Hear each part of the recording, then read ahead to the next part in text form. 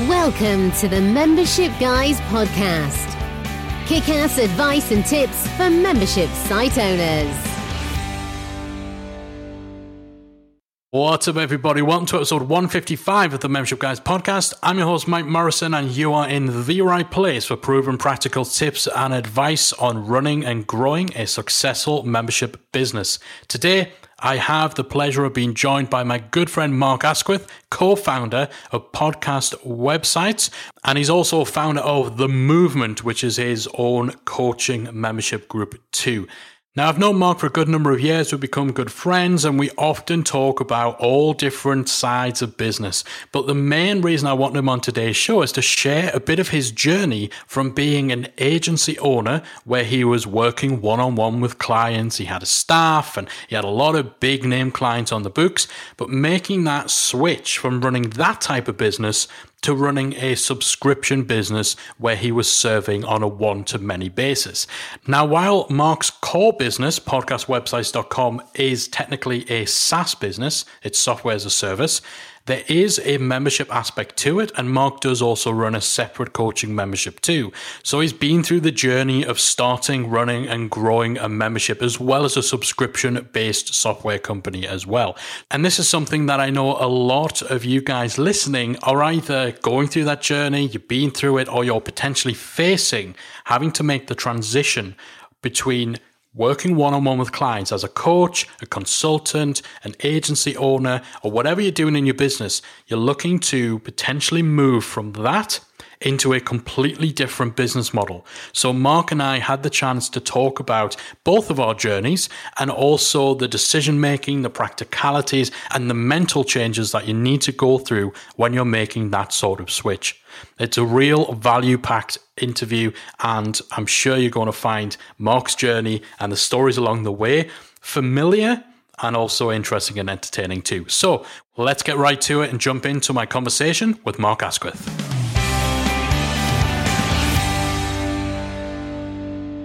So my guest today is a serial entrepreneur who spent over a decade building several successful design, marketing, software, and digital businesses.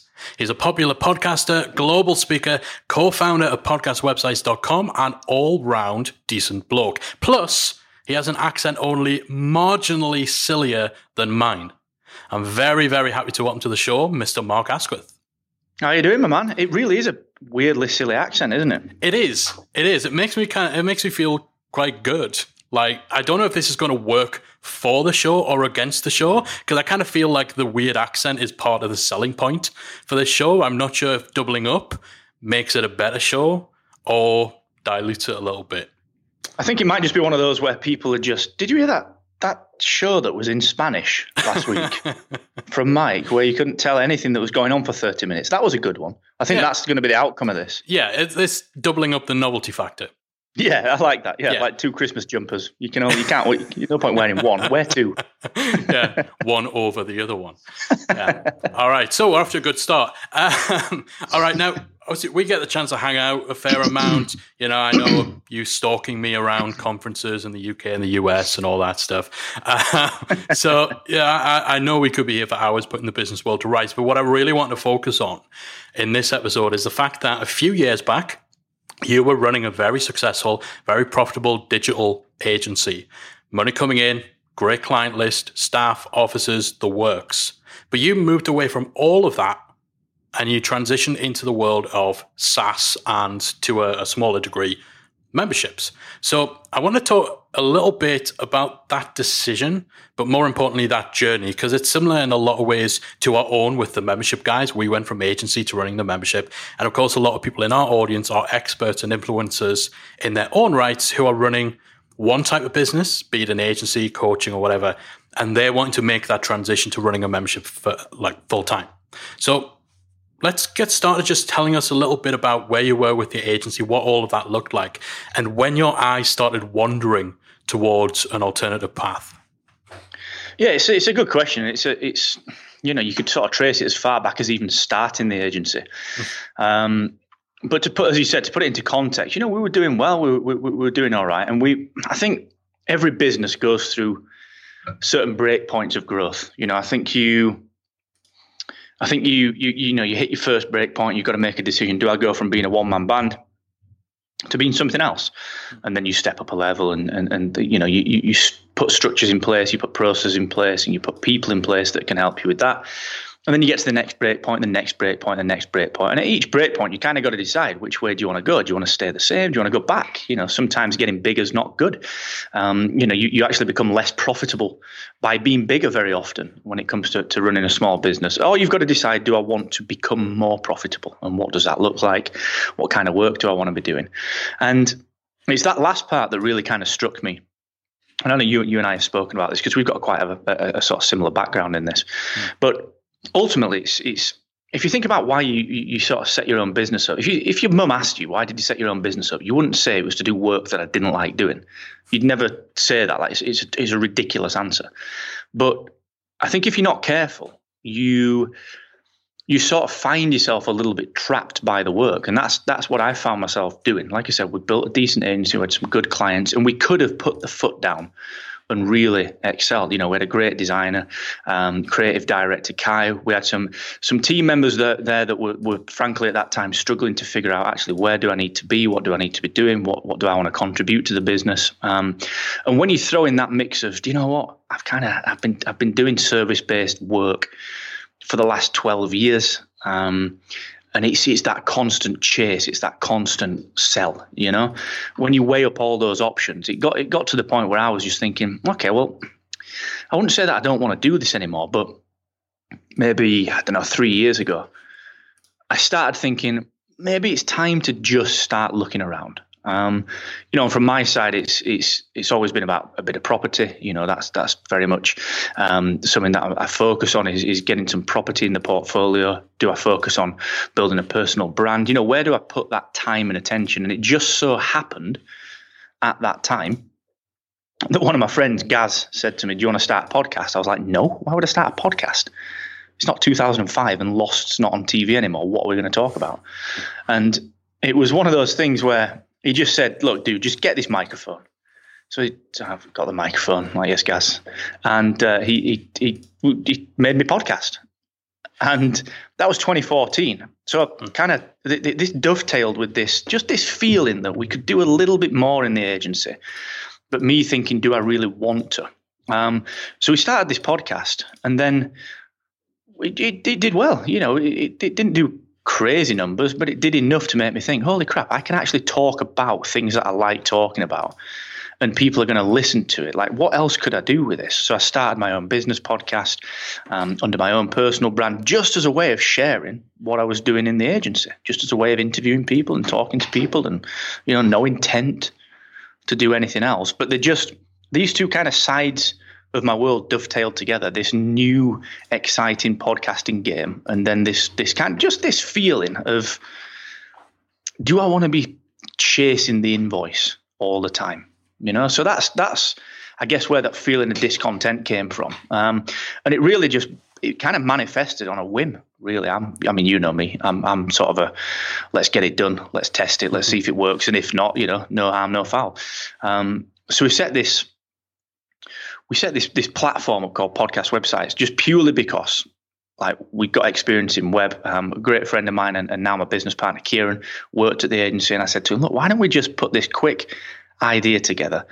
We'll take it to John Lee Dumas over at EOFI. He's got a big audience. Why don't we'll ask him if he wants to partner on it. And if he does, we'll test it on his audience. If it works, we'll see if we can do anything with it. And then suddenly it worked. Instantly it worked. We'd not even built the thing. So that was the real kind of crossroads. It was at that point that I was like, wait a second. In this one sort of 1 hour webinar or this 1 hour sales kind of process, we'd signed up, I can't remember what we signed up, 100 and something members. Wow. Yeah, it was great, man. And they were all paying, we gave them a massive discount. I think the most they were paying were $47 a month. There were a few paying like 25 or 27, a couple paying 10, where we'd sort of ramped up if you sign up for the beta, you get access to the ultimate discount, and then ramped them up that way. But it just did well from day one. And I was like, what's just happened? Well, what has just happened? And then I got back to the agency the next day, and then there's some numpty saying, "Oh, can you knock us 1,500 quid off this website? Because Dave's mate can do it for me down at pub." I'm like, what? what's going on? And like, that was the real catalyst for me at that point. I mean, that was 2014. You know, I'm be under no illusion that it didn't take a long time for me to work this out in my head. You know, I was 2014 doing this, and only 2017 did I end up leaving the agency. So I mean, it's a long gestation period, because it was scary, man. Yeah, I hadn't realised that it had been over that time frame. Had you started winding down your involvement in the agency over that period, or was it a case of trying to juggle both at the same time and ultimately hitting a breaking point? So I think actually there are two kind of sides to that. Again, another bit of dovetailing. Number one, we hit a plateau with podcast websites where we had to make the decision: do we go full time at this thing? But at the same time as that, I'm quite a process-oriented guy. I like to be able to work on the business, not in the business, because I just see the value of doing that.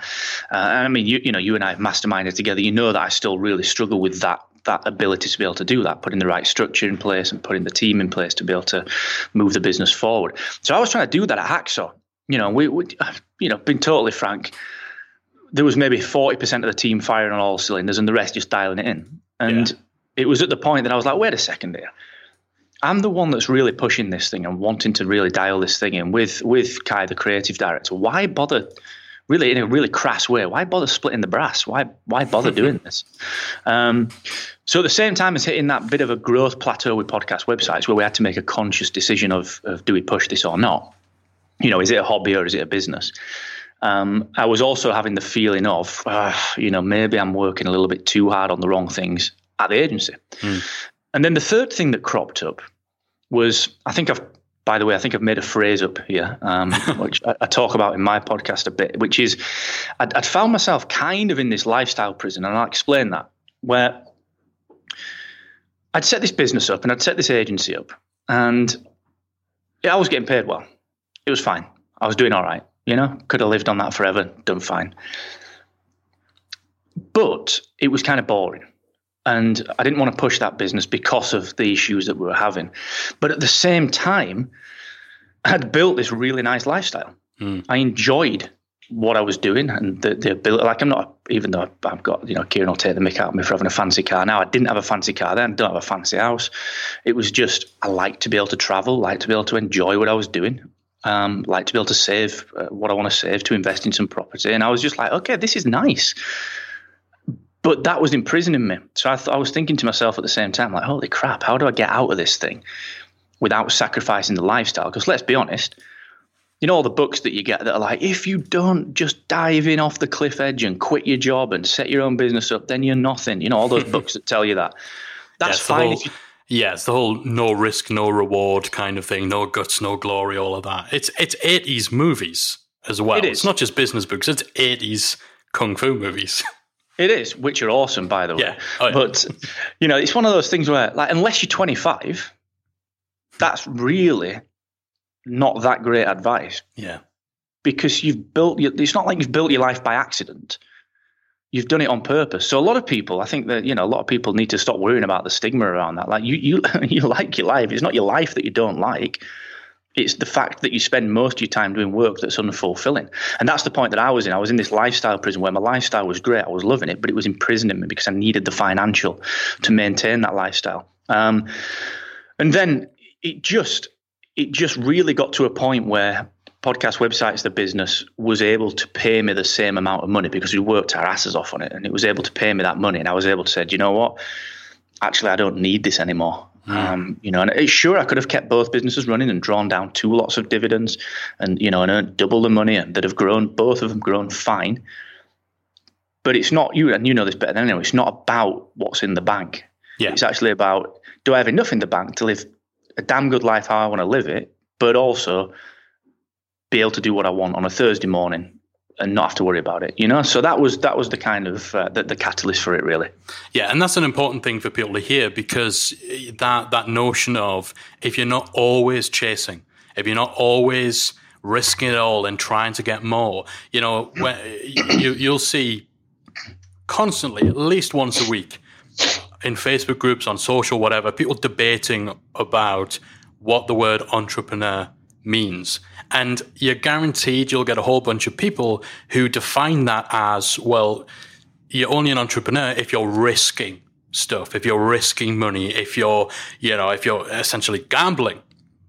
And that creates what you're saying there, that stigma that if you're not always pushing, if you're not always taking a chance and taking a risk, then you're not a proper entrepreneur, which is nonsense. Because it is. We see the realities of that, and both of us have been in this game long enough to have seen the realities of that and how it bears out over time. And, again, with membership owners, obviously a lot of this, I'm sure, will be very, very familiar to people who haven't yet made that transition into running a membership full time, or maybe haven't started exploring the membership model because they have a business that has taken their attention that perhaps they're unhappy with.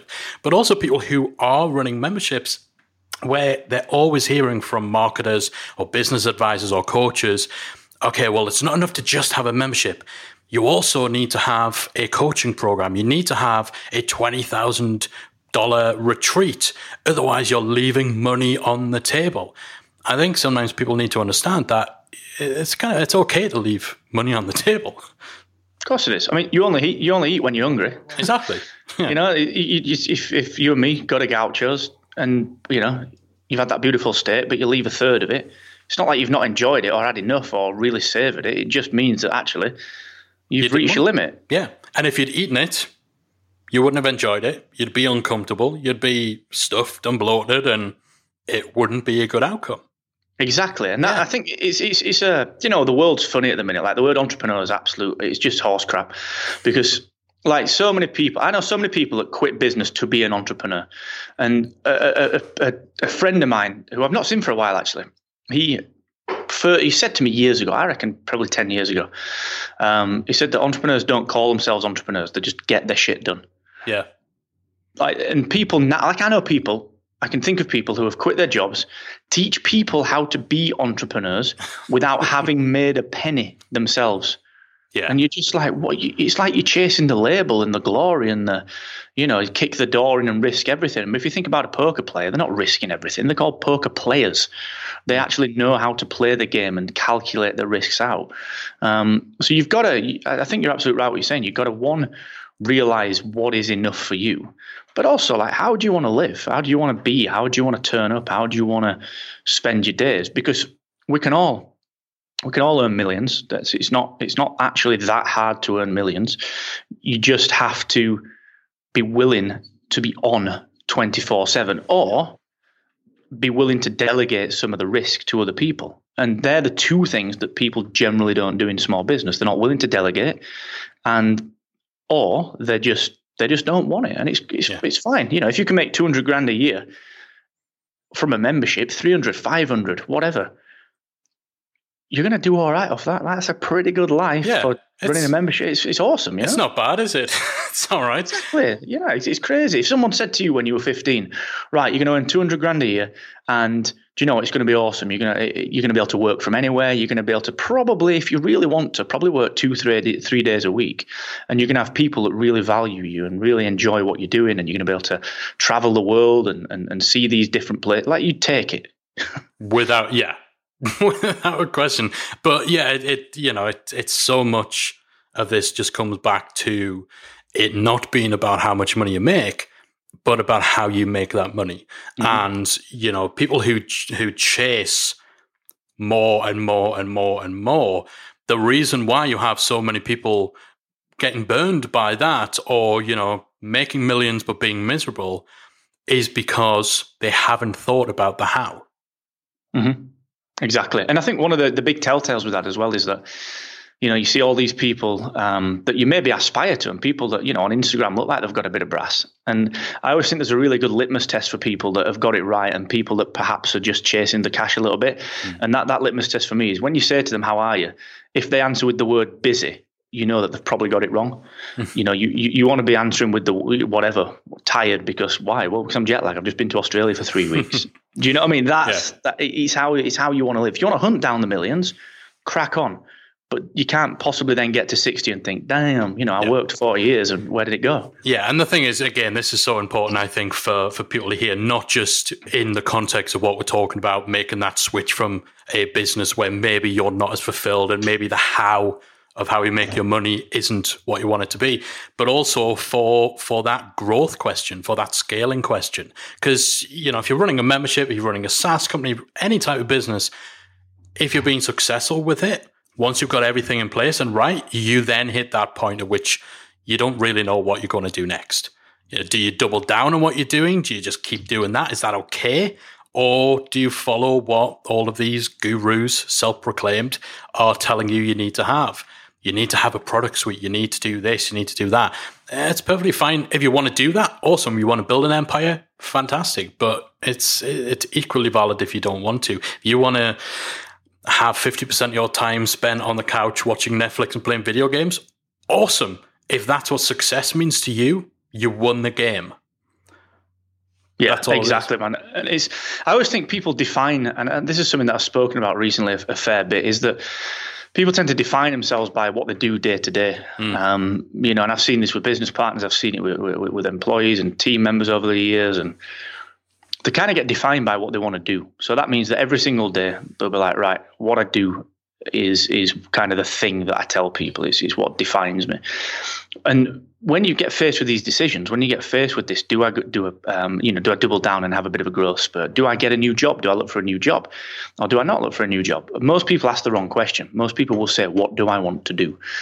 What they very rarely do is ask how they want to be or how they want to feel. Do I want to feel like I'm turning up and actually I'm making a difference, or I've got responsibility and I'm delivering on that responsibility, or that I'm able to leave work at 5 o'clock on a Friday, having had a really fulfilling week, but also go and just waste my money on just whiskey. Do you know what I mean? If that's the success that you like, every decision's got to be run through that filter. So when it comes to getting a new job, or it comes to do I double down and try and grow the business, does that decision, if I say yes to it, get me one step closer to how I want to be, how I want to feel, or does it just give me more stuff to do?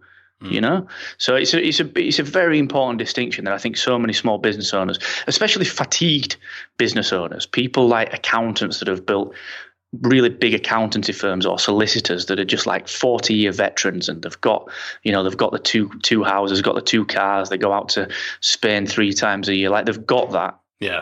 But what's it costing them? Yeah.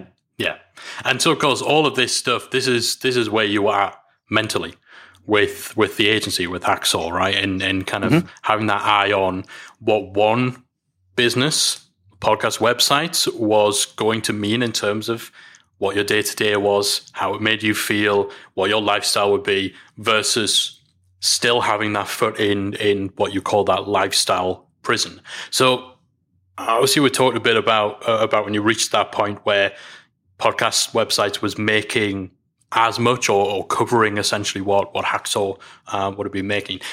On a practical level, what did you do? Did you put like a date in the diary for when this was going to all go down, when podcast websites was going to be the sole focus, Hacksaw would go away? Was there a transition period? How did you handle all that on a practical level? Talk us through it a bit. Yeah, that's a really good question, man. So we made the decision. It was a hard decision to make. I think looking back, we could have made the decision quicker. The decision was ultimately, like I went into the guys and said, listen, I think I'm out of this. And ultimately the goal of this session with you guys is for me to tell you that and understand that it's a positive thing. But also for you as co-directors, there were 4 other co-directors, to be able to say, do you want to take over the leadership of this? Does one of you guys want to step up? And ultimately, weirdly, no one did. Okay. Which was I know it's odd. And it was a real testament to my decision, because I was second guessing that. But the fact that certainly a portion of the business was happy to just rely on someone else doing it to draw down a wage, that really validated my idea of, right, I'm done with this, and having worked with Kieran's very similar to me, we've got very same ideals, same morals, and he's got the same drive and motivation. So, comparing what we had at podcast websites with that attitude, that was really that real, not the nail in the coffin, but certainly the straw that broke the camel's back a little bit. And so we put an end date on it. We said, look, by this date, we're going to stop trading. We decided what to do with the clients, because remember, we had a lot of clients, a lot of clients. And they were ripe to just be taken and just built into something even bigger if they wanted to do it. And it turns out that one of the guys took a few of the clients, another guys took another few of the clients, and so on and so forth. And it was just like this weird little transition. Yeah. But we said, by this date, we will no longer be trading, whatever it was, November 1st. We'd have wrapped the business up, but we're not actually going to take any more revenue after August 1st. Yeah. And then we did. We contacted all the clients, or as many as we could get hold of. You know what it's like. Some people just simply you can never get hold of. And we went through that process, told them what was going to happen, did all the handovers to whoever we had to do the handovers to, and it was all actually pretty smooth. Okay. It all went pretty well. No kickback from any clients who maybe had worked with you for a while. Were they all quite supportive?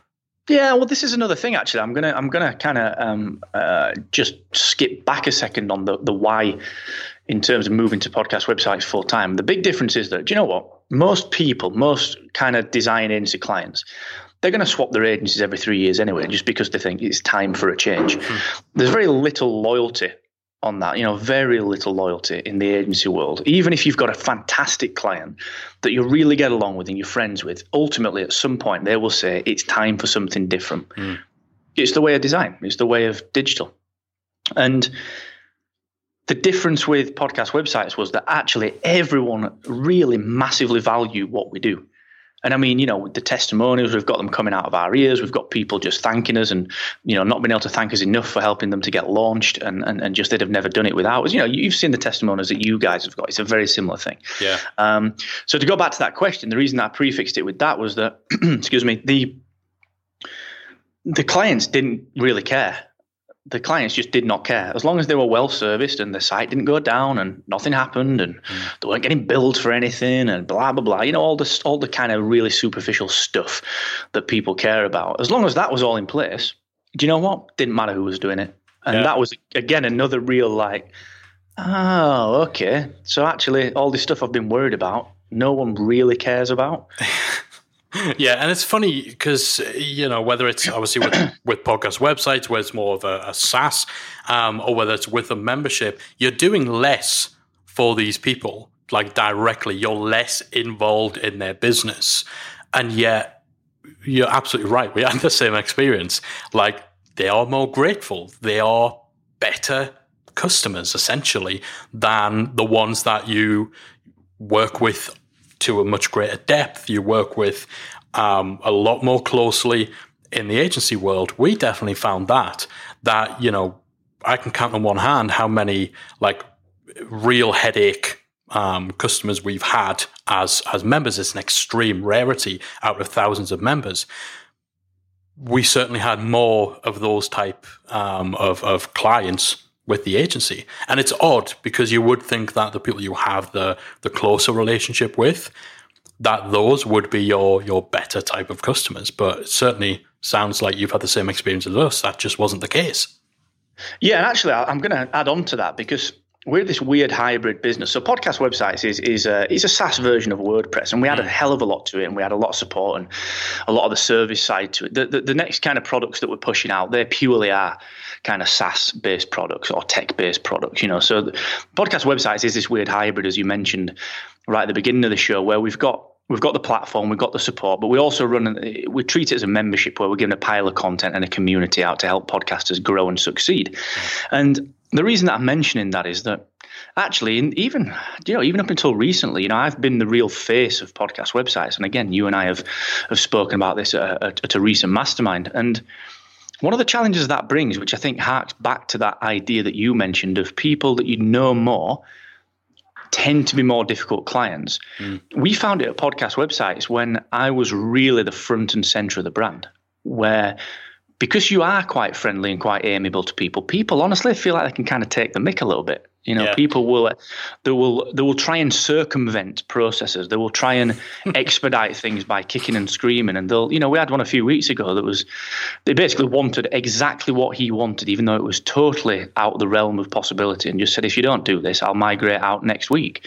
And I just emailed back. I said, I'm really sorry, but just because we know each other doesn't mean you can stamp your feet and do all this. And I said, if you really want, I'll help you migrate out today. And it was because the boundary had been crossed. You stop being a business. And I think that's where service-based businesses can really, really struggle. I mean, think about it, back to your agency days. How many times do you do that little 10-minute piece of work that you don't charge because you think, well, it's only 10 minutes? Oh, yeah.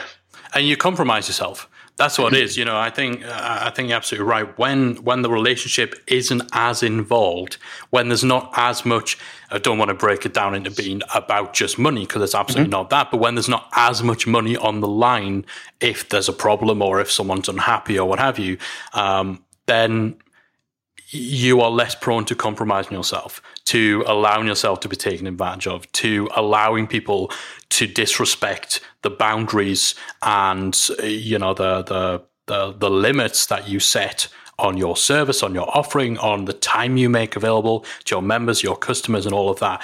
And so, but yeah, within the service industry, within clients, it's pretty much a compromise industry. Like, people allow themselves to be taken advantage of. That scope creep, the extra 10 minutes here and there, the, you know, why don't we have this feature that I never told you about, but you should have read my mind and guessed that I would want at the 11th hour. Like, we're more prone to allowing ourselves to be walked over, especially early on as well. And a lot of that comes from this, again, it's that myth, I suppose, of customers always right, which was absolutely started by a customer and not a supplier. Like, you don't get that anywhere near as much when your business is very much one-to-many, where your decisions are for the benefit of a wide, broad customer base, as opposed to half a dozen key clients without whom, you know, your business would fold. Yeah, I agree, man. I think there's a couple of points to realize as well for people running memberships or starting some kind of recurring-based revenue platform or system, whatever it is. I think there's a couple of big points to note. Is that when someone thinks of themselves as a customer, they see things as transactional. They see things as a one-way street. I give you the money, thus I hold the power. And it's a very antiquated, old way of thinking about it. And you know, we all kick off. You know, we'll sometimes have people, you know, who are justifiably annoyed at something that we've done. We might have screwed something up. You know, we all screw things up. You got to own it and get out there and get it fixed. And excuse me, we'll sit here in the office and be like, damn, I can't, like, why is this person kicking off? And you know, this is unreasonable. Look, this is what's happened internally. We've had this tech issue, and like, that person's got no right to kick off because we've had these tech issues, and they don't understand that. You know, that it's not, if my Sky TV goes down, of course I'm annoyed. You know, if Kieran's car breaks down, of course he's annoyed. So as business owners, you get super defensive. That's the first thing that you've just got to get over. But the second thing as well is, I think you've got to educate people that it's not, with a membership and with even a SaaS platform, I actually don't think it's about people being customers. And I think obviously this is kind of very obvious in this context, but in the SaaS world, it's not as obvious, is that treating people as members, not customers. You know, we call all of our people, everyone that's a podcast website's customer, if you will, are actually treated as members. They're called members. And the reason for that is I think it breeds that collective. I think it breeds that sense of group respect, and it breeds that sense of being a part of something versus that, here's my money, you jump on the spot when I say, because I've given you the money. Yeah. So I do think there's a very interesting distinction. I'm seeing a lot of SaaS businesses starting to approach that a little differently, you know, become a member of this platform as opposed to you are a customer of it. So that's a very big distinction. I know it's very clear in memberships, but certainly for the accountants that are thinking, well, you know, I don't know if this is for me, or, you know, I need customers, I need clients, you know, you will have a better life by serving partners as opposed to serving customers. Yeah. And it's funny, you know, when we were both out at Traffic and Conversion in San Diego this past February, and their big take home that I saw, I didn't actually go to the keynote because I'm a terrible conference attendee who never, you really are. I really am. I don't go to the sessions. I just hang out and chat and eat and drink. But from what I heard, their biggest takeaway was the future of business is community. And so I saw people tweeting this out as though it was a big revelation. And I'm thinking, well, of course it is. Like, are you only just discovering this? But when I thought more on it later, it's exactly, it's marrying up with what you're saying there. For memberships, the notion that your member base is community, that community is the heart and soul of what you're doing. It's what you're creating, it's what you're leading, it's what you're fostering. That's obvious for memberships. But the real way of getting ahead, if you have an atypical membership, which you could actually describe what you're doing with podcast website. It has the membership element, but that membership it's supplementary to a SaaS product, which is it's something I'm going to be talking about in a future episode of the show. That approach isn't quite as obvious. And so when you understand that and embrace that and do exactly what you guys are doing, actually treating your customer base as a community of members, that's how you actually get ahead. But getting into that mindset and understanding that, when we talk about the transition from one type of business into another, the focus is usually on, okay, well, how did you get rid of your clients? How did you manage the date and the timeline? But the biggest part of it is mental. It's changing your methodology. It's basically rewriting everything you know about running a business, dealing with customers. Yeah, it is. And that's something that we've really struggled with recently. Even though we do call people members, and we have recently, I would say that it's only within the last 6 months that we've really embraced the idea that we don't need to be a service-based business. And that's 2.5 years into this thing. And realistically, it was a big change in mindset for both me and Kieran and building. We've gone through some new hires recently, and bringing in a team where it was just us two. It has been very interesting because we've had to really think like a SaaS business, but also, just to kind of speak to our membership side of things, like our membership, ultimately, the Success Academy that we've got, that's really a pile of added value, and it is a fully fledged membership. And what we're just looking at the minute is actually, why don't we make this part of our funnel? Why don't we actually build this in where we say to people, all the content upgrades, all of this, put your email address in and download this checklist and all that stuff. Why don't we put it on a free tier of the membership? Yeah. And then why don't we get people in and get them to pay actually? Why don't you pay $24 a month for this level 1 membership? But actually, if you want access to the masterminds, the community, the exclusive workshops, why don't you then upgrade to the $37 a month? And then do you know what? Look, you've got all this other stuff that runs your podcast. If you moved it to us for just another $60 a month, actually, you'd be saving $100 anyway. Yeah. So it becomes this real powerful funnel where it's not just give me an ebook, give me the checklist. It's actually become part of this membership for free or for $1, whatever, and just then upgrade through that path. So memberships are very, very interesting. As I don't see, you'll obviously know so much more about this in the marketplace, but I've not seen them too much be used as a funnel to another product. Obviously, yes, funneling up to different levels of membership, but I can't think of many places that use them as a funnel to a different product that's not coaching or a bloody retreat or something. Yeah, that's the thing. You don't typically see it where that other product is something like a SaaS product.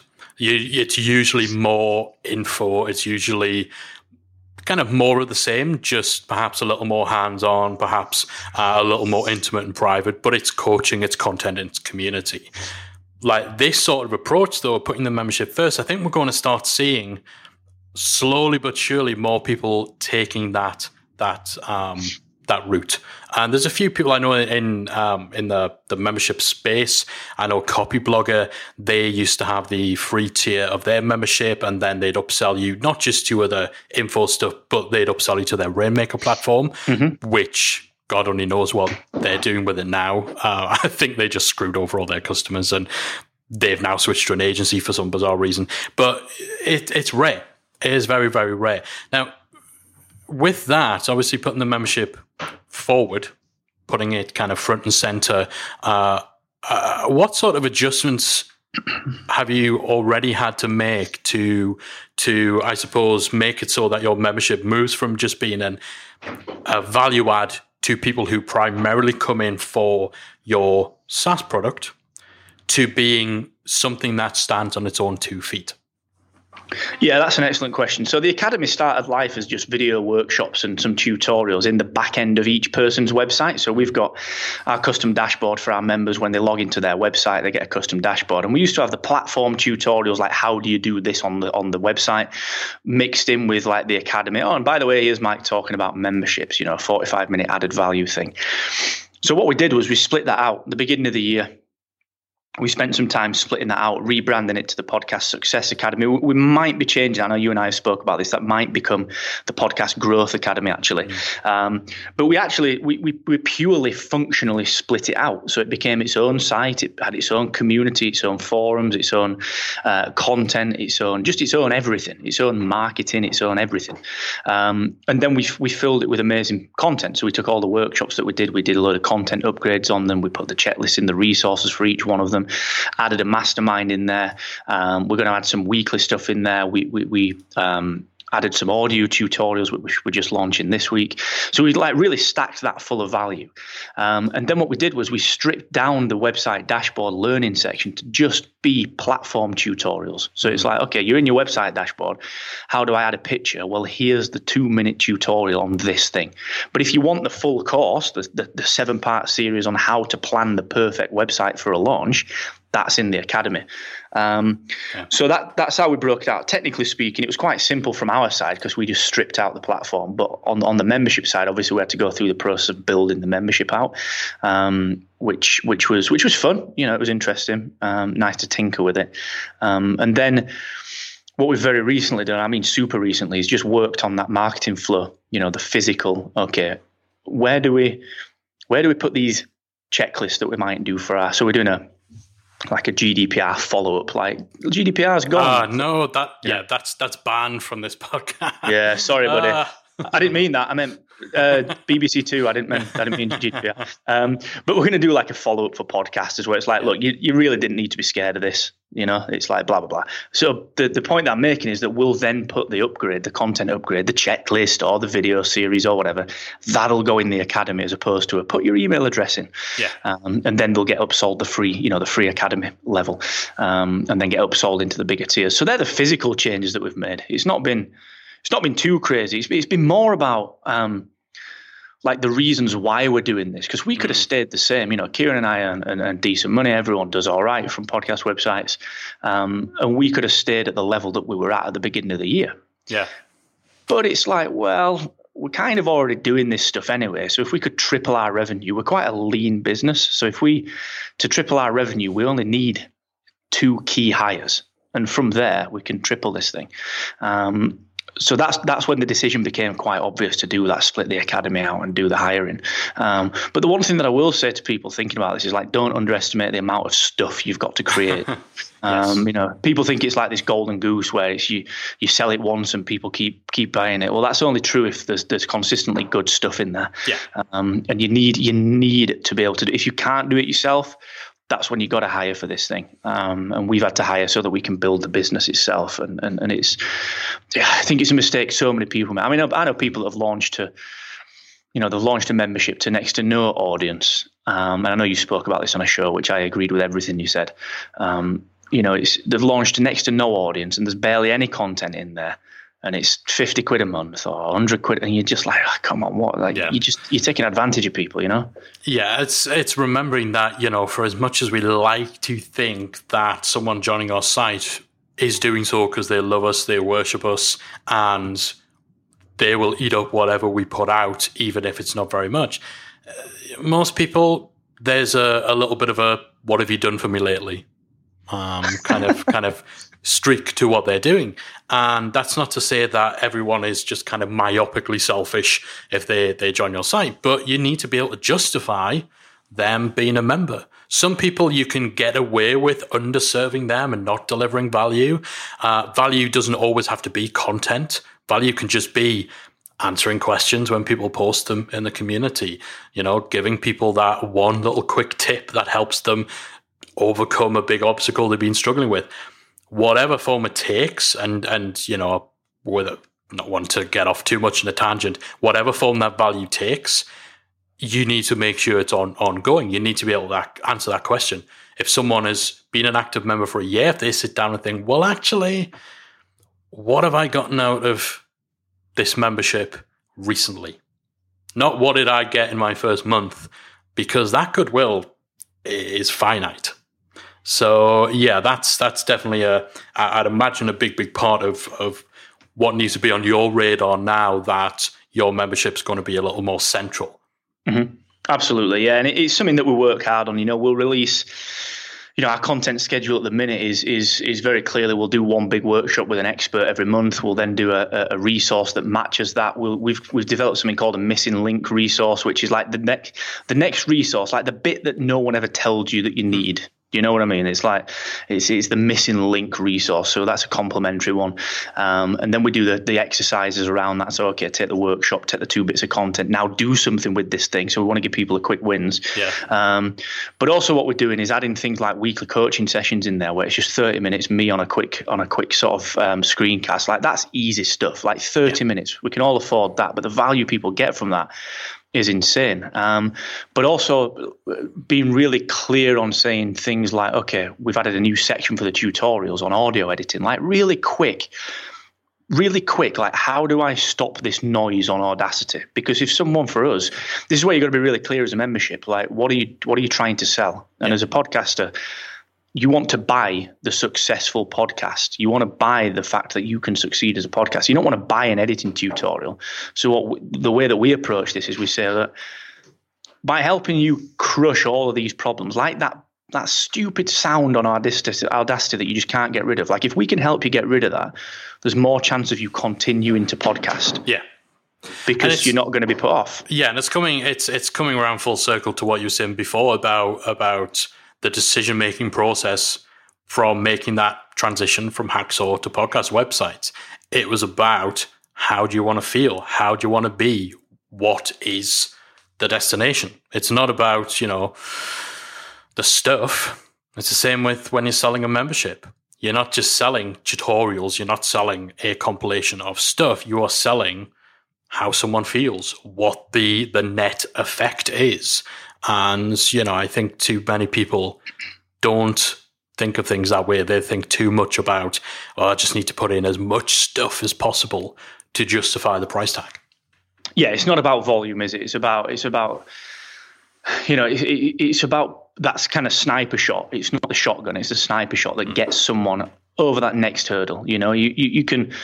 Do you remember the old story, that kind of old military veteran, that engineer that went down on the warship and couldn't get it moving, and he went down and just hit it with his hammer, and he invoiced him 50 grand or whatever the story is, paraphrasing. He invoiced him 50 grand. They said, "Well, you've only been here 2 minutes." He said, "Yeah, I know, but the 50 grand's for knowing where to hit." Yeah. And that's what it's about. It's about knowing when and what people need when they need it. And that's about anticipating your customers and really understanding them. Because you're right, people aren't silly. People don't buy quantity. You don't walk into a restaurant and go, "Give me everything."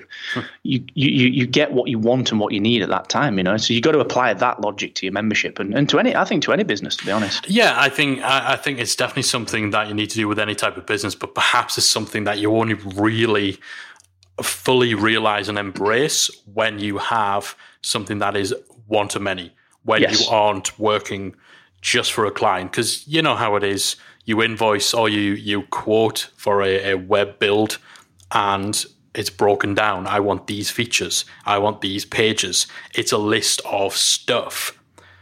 Usually, as much as we'd like them to, clients don't actually think about that bigger picture all of the time. With a membership or with a subscription, you're the person who has to think about that bigger picture. You have a vested interest in working towards delivering that bigger picture. You are essentially creating the experience. You're not building something for someone else. And so that conversation and that equation moves a little bit more. And I think it's definitely something that is a key part, certainly in our experience, from moving away from working one-on-one with people where you're just doing what they're asking for, to creating a membership experience that serves a higher purpose, as namby-pamby as that sounds. No, I think you're right, man. I think you become the guide as opposed to the technician. Yeah, and that's the difference. You become the guide and the respected, trusted partner in that journey. You become the Mr. Miyagi or the Yoda, as opposed to the person that's actually delivering the punches. That's the difference. And I think that's where there's that mutual respect that kicks in as well, where you don't get that always in the service industry. Is that people understand that they're paying for you to be the guide, not for you to do everything that they say just because they've got the money. So it's a very big distinction. I think if you can focus on where you want to take people and all of the different ways that you can take them there, that's when you really understand where the value is in your content. That's when you know what to create. You're not just creating random stuff. Definitely. And, again, this mental side of things is a big, big part to making that switch from one type of business to another. Getting into a little bit more of the practical stuff as we kind of start rounding things off. When you made that switch, the podcast websites, and I'm interested in how this was for you because it went a certain way for us. With podcast websites, there'll have been a bit of an overlap with what you were doing with Hacksaw, but in terms of building a name for yourself in what I'd imagine is a bit of a different market, it's a more niche market of podcasters versus the typical big corporates that you were working on. You work with the likes of the NHS and JCB. It's apples and oranges between those markets. How challenging did you find building a name for yourself in that new market? I know you partnered up with JLD, but you now have well established yourself within the podcasting niche as well. How did you find that? Did you find it challenging? Yeah, it was kind of funny. I live in this town, Barnes, that professes to be this amazingly forward-thinking tech town. Yeah, honestly, man. And, I've got a lot of respect for what they're trying to do there, but I took this idea to them and, wanted some help, basically saying, okay, let's get involved. And, I think podcasting is going to be a big thing. No one gave a crap, man. No one gave me the time of day. And I was like, fine. So that was interesting for me because I then went out and decided to really, you know what I'm like, you know me well, to know that I'm like, right, okay, let's have this. So I was like, interview for Guy Kawasaki at Apple. And then suddenly you've like the people that were like, well, he's just looking and messing around with his podcast. Like, can you introduce me to Guy? And I'm like, no, I cannot. So that was one interesting factor. But really, that it was funny because, and again, you and I are quite similar to this. We're quite outspoken. We're able to stand up and talk, and we've got a level of knowledge that we're able to bring to kind of anything. And I found that it was just about going out and proving that, going out and producing content, and going out and speaking at the events. But it was at the same time like you're a little bit scared to death of it. You're a little bit scared to death, and that's just something that you've got to get on with. You've just got to go through that process, and you've just got to put yourself out as much as possible. And that's what I did. I built that network by just being present. Like Jared at Podcast Movement, he always jokes and takes the mick out of me for saying, actually you live more in the US than you do in the UK. And it's just because I was that present, which is what I had to do, So that's how I handled that. Yeah. And it's essentially building from scratch, building up that reputation again with a whole new market and a whole different, audience. And really, I suppose that comes in with the decision of recognizing that's what you're doing and not taking it for granted that because you've been successful in one area, in one market, that's just transferable. I think too many people take that for granted. I know when we decided to go all in with memberships, which, that was something we edged towards bit by bit over the years, but still within the context of a service agency. When we dove all in and started producing the content and doing exactly what you said, proving that credibility, getting up to speak, getting on webinars, getting on podcasts, creating, we ended up deleting pretty much the entirety of our email list. We binned off social media accounts because they just weren't relevant. It was a full wipe because that rep and that background that we built up in the agency side of things just didn't turn out to be very transferable. I get that. Did you have that? Yeah, to a degree. Probably like maybe 75% of what you had. The remaining 25% was because I came from owning a digital agency and I own a SaaS business that delivers essentially the same outcome, which is a web presence. So I was able to use some of that network, leverage some of that network, and say, look, this guy's worked with Bosch and he's worked with Adobe and all these kind of different people. I was able to leverage some of that equity that we built up from a brand side of things over at the agency and bring it into podcast websites. But social accounts, they were removed. I was always very careful to build my own social presence anyway. I don't really I know we've got a podcast website's account and so on and so forth, but I think really if you're going to be the face of the business, you've got to embrace it. You can't hide behind it. So it was never, here's Mark's personal Twitter and then here's Mark's business Twitter. It was just, here's Mark and then look, podcast websites is there. So yeah, to a very large degree, yes. And I had to prove myself in the podcasting space very quickly. That's partnering with John actually worked really, really well for us, and still continues to. He's a great friend of ours, but I think it also worked to the negative as well. I think there were certainly competitors and people in the business that we've heard all sorts of rumors like, oh, John gave him all the money to start. Right? No, that's not true. It was all pre-sold and bootstrapped. No one's invested a penny.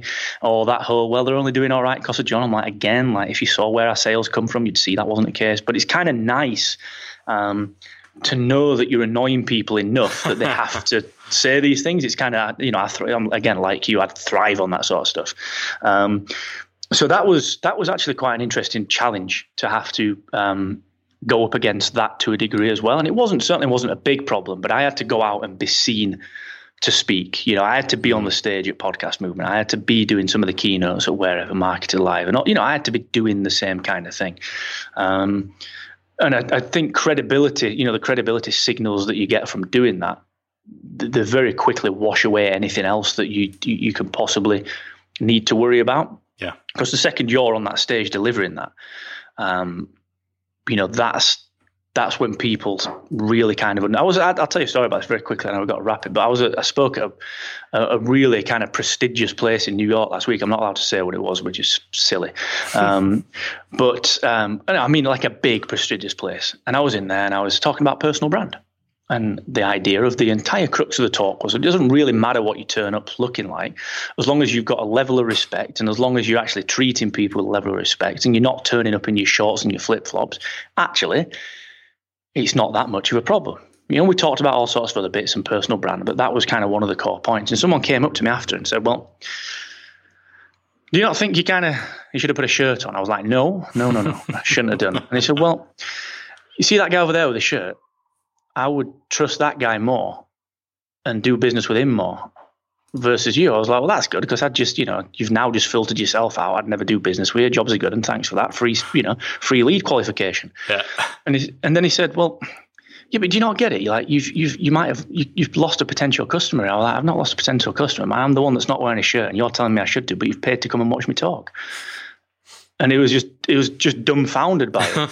And the point that I'm getting to with that is that you can accelerate your credibility for your membership, for your SaaS product, for your business, like just by going out and being a bit uncomfortable, just by going out and doing the things that no one else is willing to. Like you and I have spoken about it, how when you first start speaking, it's a little bit nerve-wracking and it's a bit like, oh, why am I doing this? But if you can do the things that the other 98% of people aren't going to do, it's going to be your membership, it's going to be your SaaS product or your business that gets the clients because you are that guide. You're the trusted guy that's up on stage telling them. So yeah, I know we've gone off on a tangent, but that is like the most valuable marketing advice I think anyone can possibly use when it comes to starting any new business.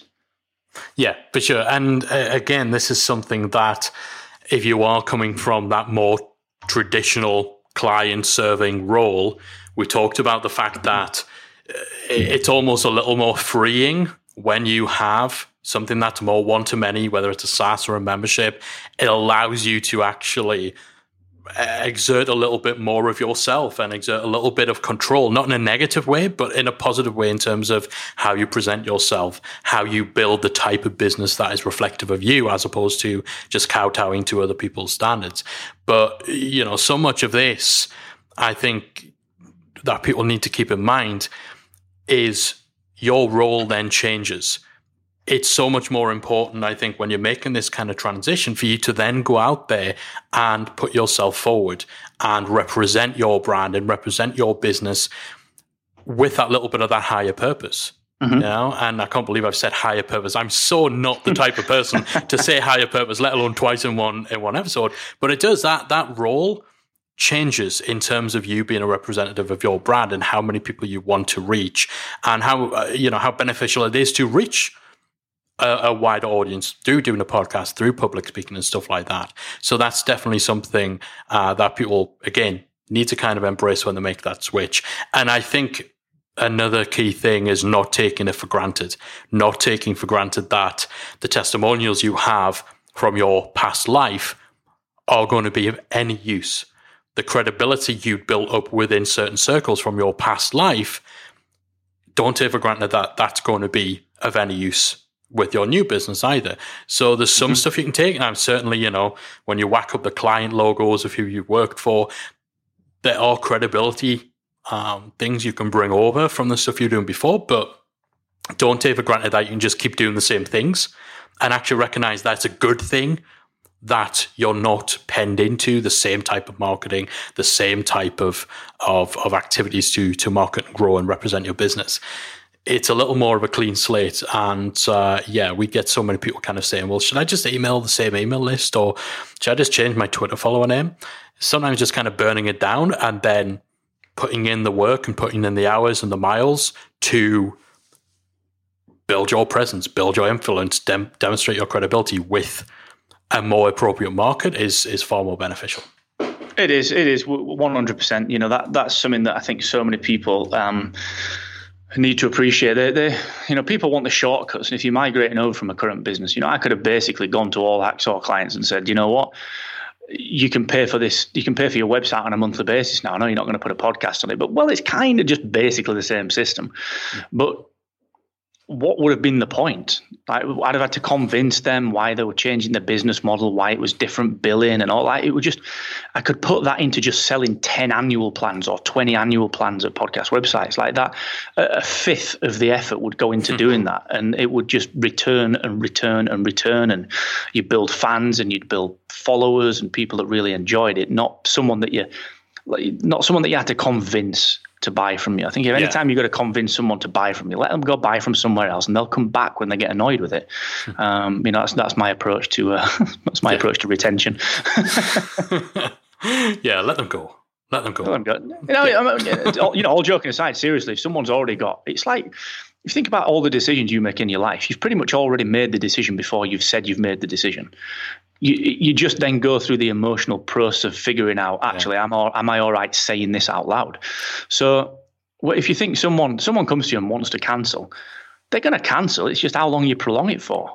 And if you've got to convince them to come back, you'd be better off, in my opinion, letting them see what they can do without what you're providing, because I can almost guarantee that they will come back if they're the right people. And if they're the wrong people, like, you've saved yourself a lot of headache. Without doubt, you know, I bang that drum so much. If the first time you make any effort to retain a member is when they are attempting to cancel, it's way too late. Exactly. And you know, sometimes people need to leave in order to realize that they need to come back. And we get like 15 to 20%, possibly. I think it's more, actually. Callie's been crunching the stats. People who leave and then come back later. You know, it's all part of a journey. All right, you know, I said right at the start, we could easily talk about this kind of stuff all day long. I know we've taken a few little tangents, but I think it's all been good stuff. But I just know that at some point it's going to devolve into discussing like Star Wars and superhero movies, and you're going to end up spoiling the Solo movie, which I haven't seen yet. So let's call it a day while we've got some good stuff in the can. I know that a lot of value is going to come from people who are still in that stage of trying to figure out how they're going to approach that transition. Your journey, I think, has kind of thrown up not just some good practical stuff, but more importantly, I think the mental transitions you need to go through as well. And I know that our listeners are going to love this. If people listening to this show want to learn a bit more from you, dig in a bit more to your journey, see what you're up to, where should they go? Yeah, thanks for asking, man. So you can just go to my website. You can just do a quick search for me, Mark Asquith, Asquith. It'll come up. You'll get podcast websites on there. You'll get my website up there. So you can find me just quite simply by Googling it. And I do a free coaching session every Friday as well for 30 minutes. So if you want to join that, just click the link and you'll be in. Awesome. Easy as that. Mark, as always, absolute pleasure talking to you. Thanks so much for coming onto the show. Cheers, brother. Appreciate it. Thanks again to Mark for coming on to the show. I loved our conversation, and I just know that you guys will have gotten a lot of value from it. There's so many great takeaways from the practical side of things and how you actually have to put that date in the diary. You've got to have that date at which you stop taking on new clients and all that sort of stuff, through to the actual ramifications in terms of your need to almost start from scratch, building up your email list, building up your credibility and your presence and all of that sort of stuff. But I think the biggest takeaways that hopefully you've got from our conversation is the mental transition you need to go through from being someone who serves clients on a one-to-one basis, working project to project, to being a leader of a community, a membership site owner, serving a bigger audience on a one-to-many basis. So I really do hope that you found this episode useful, that you found it interesting, that you've got a lot of value from it. And of course, if you want to know more about Mark, head on over to excellence-expected.com, or as Mark suggested, just Google him and you'll find links to where he does his best work.